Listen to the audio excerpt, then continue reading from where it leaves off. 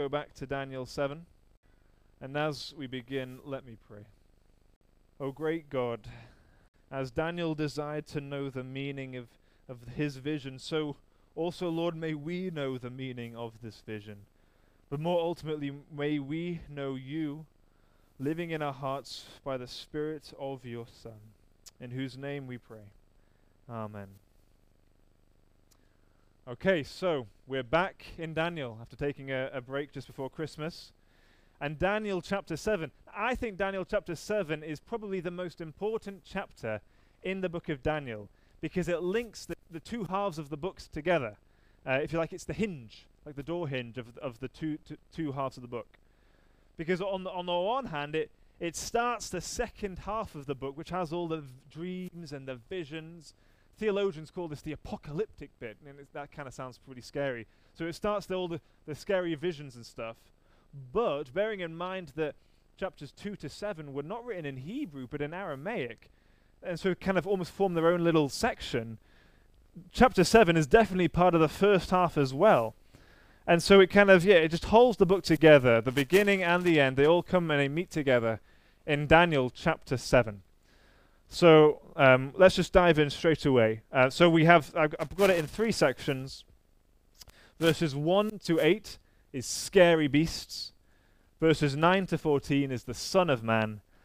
And 15 to 28, suffering saints. So let's take those in that order. Verses 1 to 8, scary beasts. We have lots of scary beasts. Now this dream happens, verse 1, in the first year of Belshazzar, who's king of Babylon. So to try and orient ourselves on the timeline, this is, if you like, in between chapters 4 and 5. So remember, chapter 4 was the last chapter that had Nebuchadnezzar as king. And then chapter 5 jumped right to the end of Belshazzar's reign. So this is right to Nebuchadnezzar, he's been king, he's come and gone. And this is the beginning of Belshazzar's reign. He's the king, remember, who saw the writing on the wall at the end of his reign. So we're at the beginning of that reign. And we have these 4 beasts. And as the later chapter tells us, these stand for 4 kingdoms. So let's just dive in, take them one at a time. So we have the first beast in verse 4. People seem to think that's Babylon. Bearing in mind as well, if you remember, if chapter 7 is linked with chapter 2, we had the statue, remember, that stood for 4 kingdoms. So it seems to be the same 4 kingdoms. We have the first kingdom of Babylon. Now, Babylon is like a lion and an eagle. So this is pretty ferocious, because if I just saw a lion, that would be scary. If I saw an eagle, that would be scary. But this is a lion with the wings of an eagle. So this is scary. And that last line about the mind of a human being given to it, that probably is referring to Nebuchadnezzar's humiliation in chapter 4. You remember when he went mad but then was restored. So that seems to be Babylon. The next beast is the beast of Medo-Persia, or the Medes and the Persians. Remember in chapter 6 you have that constant refrain, the law of the Medes and the Persians. That's probably what this one. But this is like a bear. Okay, so we had a lion first. Now we've got a bear, and it's got ribs in its mouth. So this is a bear that has only just finished eating his last meal, and he's off and he's told to eat more flesh. So he's just on the rampage, eating whatever is in front of him. He is quite terrifying. The next king is Greece. So the next kingdom is Greece, under the great king Alexander the Great. And he's described like a leopard. And leopards are swift, quick creatures. And you'll notice it has 4 wings and 4 heads. I think that's this idea that it's spreading in every direction. Nowhere is safe. It is spreading. And if you want to think a little bit about the empire under Alexander the Great, the Greek Empire, well, you just got to remember that iconic Christmas film. We watched this Christmas film this Christmas. It was the first I introduced Swanee to it. You'll know this. It's an amazing Christmas film. Die Hard? Yeah? Anyone? But in Die Hard, which is a Christmas film, the bad guy, Hans Gruber, quotes this line as he's intimidating the man he's about to steal from. He says, "When Alexander saw the breadth of his domain, he wept, for there were no more worlds to conquer." And then the bad guy quips, benefits of a classical education. But you have this idea, and that kind of captures the Greek Empire. It's spreading in every dimension. There are no more worlds to conquer. Alexander the Great has conquered them all. So this is a truly terrifying kingdom. And then we come to the fourth beast, which starts in verse 7. Now, I think this fourth beast is Rome-ish. Rome-ish. It's kind of the Roman Empire, and it's kind of not.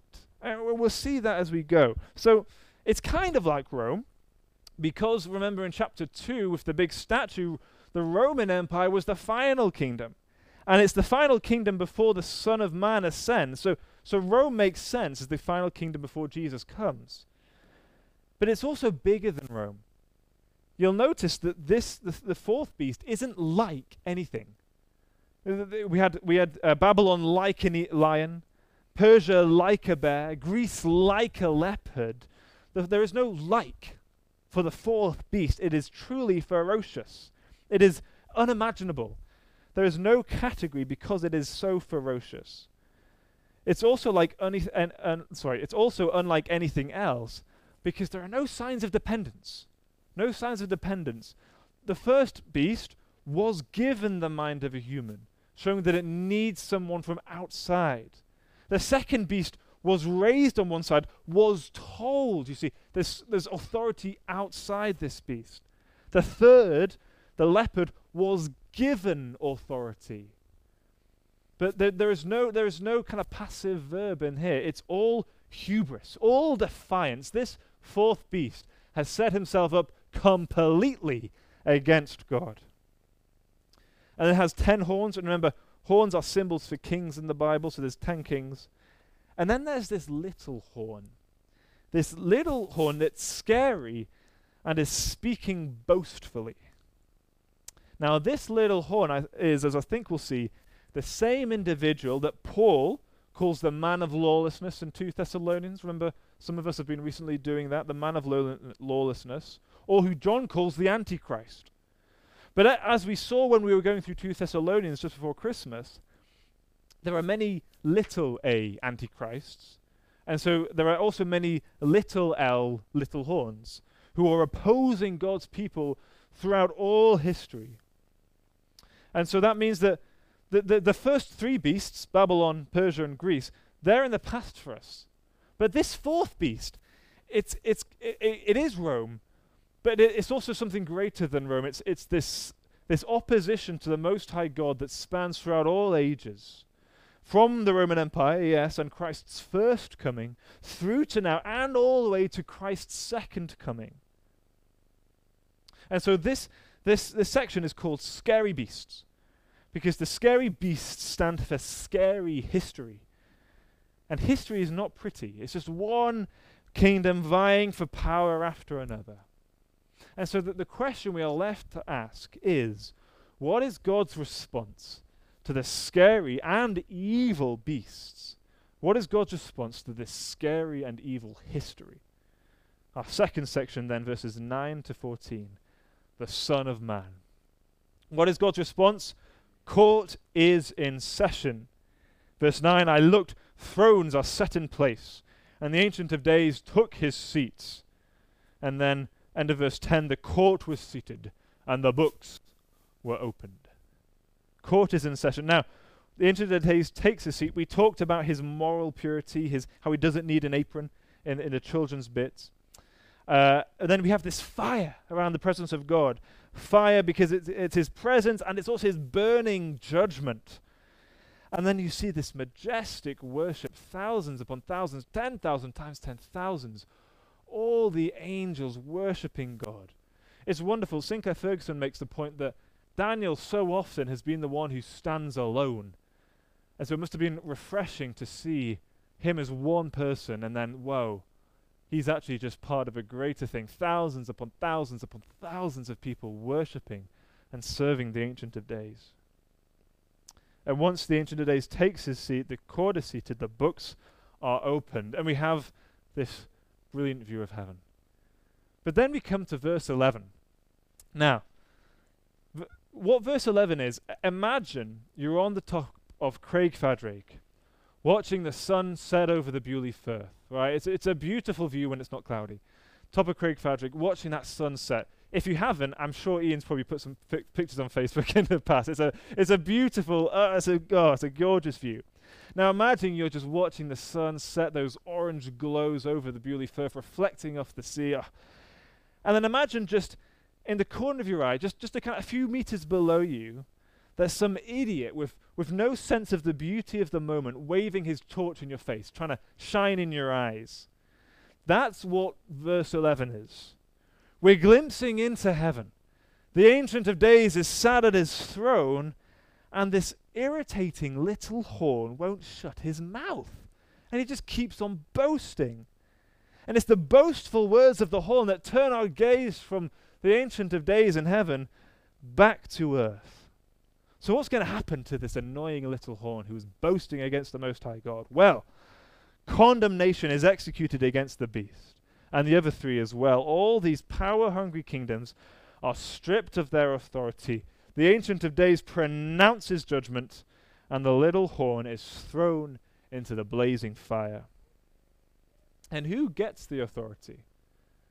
Where does this authority go? Well, it goes to one like the Son of Man. He gets the last look. Do you see how once our gaze has been distracted to the little horn, we then get to look again up into heaven? But now something else is happening in heaven.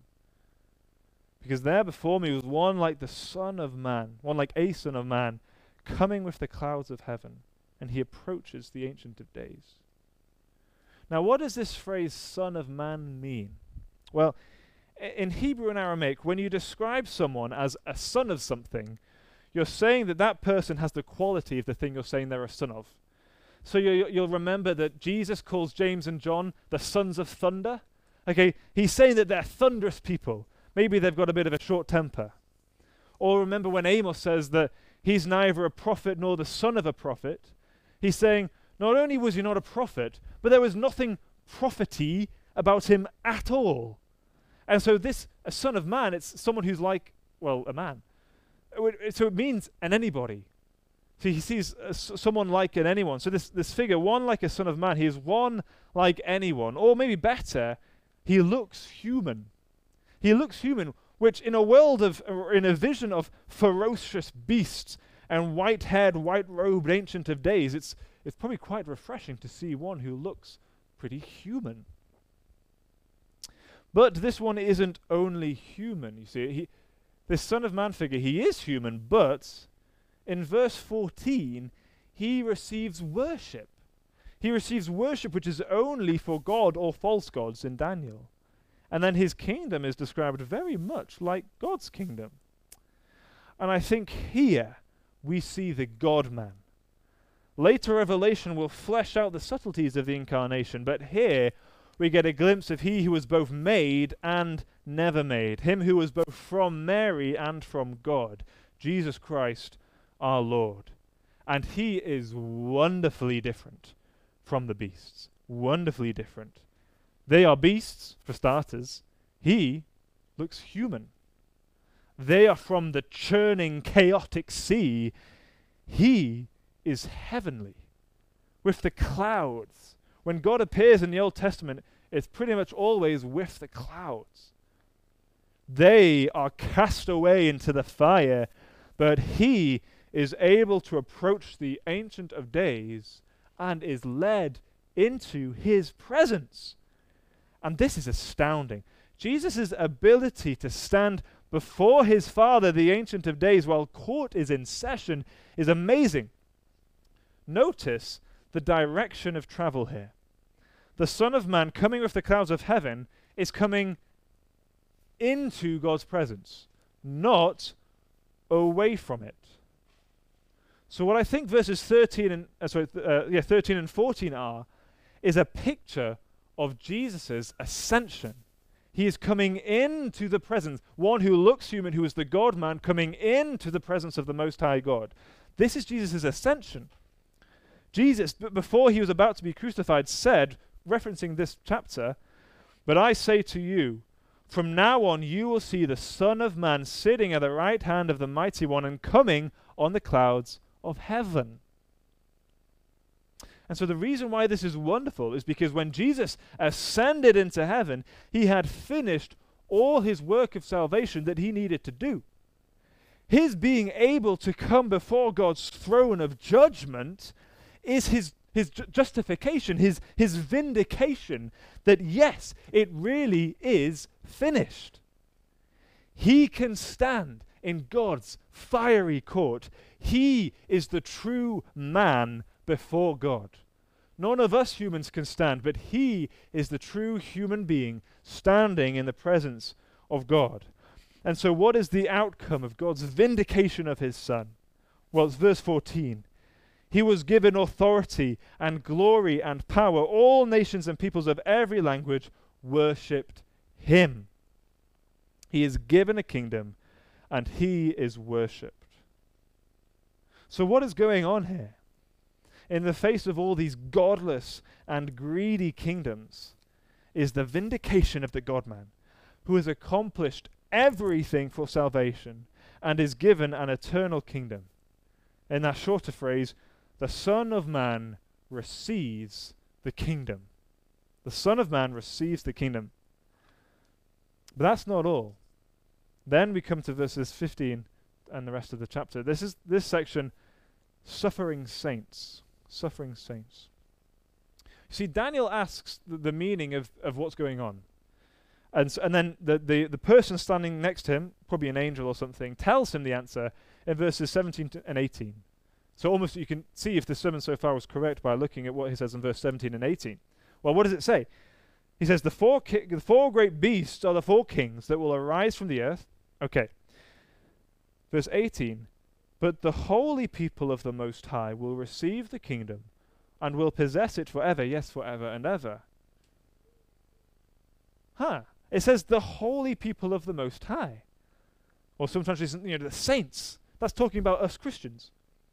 But these holy people of the Most High haven't actually been mentioned yet. So where have they come from? Where have they come from? It seems to me that they are related to the one like a Son of Man. Or even, we might say, that these holy people of the Most High are united to the Son of Man by the Spirit. This here is showing our union with Christ. Just as in Adam the first man all fell, so in the Son of Man will all receive the kingdom. Because we are in Christ, the result of his vindication is the result of our justification. We possess the eternal kingdom of God. And so in Christ, all the blessings that he receives are ours in him, in Christ. And so take a hold of Christ this morning. Now, if Daniel had just stopped praying and asking questions at verse 18, all would be well. But no, because he hadn't told us every detail of his vision. Daniel holds one detail back for verses 21 and 22. He says, as I watched, this horn, the little horn, the Antichrist, was waging war against the holy people and defeating them until the Ancient of Days came and pronounced judgment. This little horn wages war against the saints, us, and is defeated. If I was writing the Bible, I would not have put that in. Because we have a victorious, all-conquering king. But here it says that the horn is defeating us. Now, it's not that he finally defeats us, but he is defeating.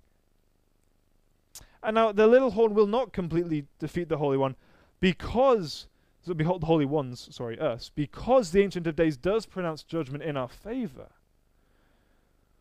But here's a quote from Sinclair Ferguson. He says, the people of God must learn that the kingdom of God is a kingdom of suffering. Let me say that again. The people of God must learn that the kingdom of God is a kingdom of suffering. The forces of hell will not prevail against it, but they will do all in their limited power to overwhelm the saints. That thought may devastate us, but if we learn to accept it, it may also stabilize us. If we learn to accept it, it may also stabilize us. It really should come as no surprise. Romans 8, verse 16 to 17. The Spirit himself testifies with our spirit that we are God's children. And if we are children, then we are heirs, heirs of God and co-heirs with Christ. So that's receiving the kingdom. We're co-heirs, heirs of God, co-heirs with Christ, if indeed we share in his sufferings, in order that we may also share in his glory. We share in his sufferings in order that we may also share in his glory. You see, whilst this war and the defeating of the holy people happens in between verses 8 to 9, chronologically if you like, we're not told about it until it has been emphasized that the Son of Man receives the kingdom and that the holy ones receive the kingdom in him. That is the important thing. We will in Christ receive the kingdom. We will receive Christ. We will be united to him. But we then will suffer. The kingdom of God is a kingdom of suffering. And so Daniel's response in verse 28 is right. His face goes pale. His face goes pale because he sees his future brothers and sisters in the Lord, the saints of whom he has fellowship in the Holy Spirit. He sees that they were going to suffer. He sees that Christians are to suffer and that other Christians will suffer, and his face goes pale. And so it's here that this sermon has challenged me. I desperately want a comfortable life. I desperately want a life where nothing goes wrong. I need to hear the holy saints being defeated and God's judgment in their favor. I need to hear that we share in his sufferings in order that we may also share in his glory. There are two truths that we got to hold together. We will suffer and we will reign. You can't have one without the other. We will suffer and we will reign. We share in his sufferings in order that we may also share in his glory. Let me pray. Heavenly Father, thank you. Thank you that we are united to your Son. Thank you that we are justified, declared righteous in your Son. And thank you that we have and we will receive the kingdom in your Son. So please strengthen us to share in his sufferings, that we may also share in his glory. By the power of your Holy Spirit. Amen.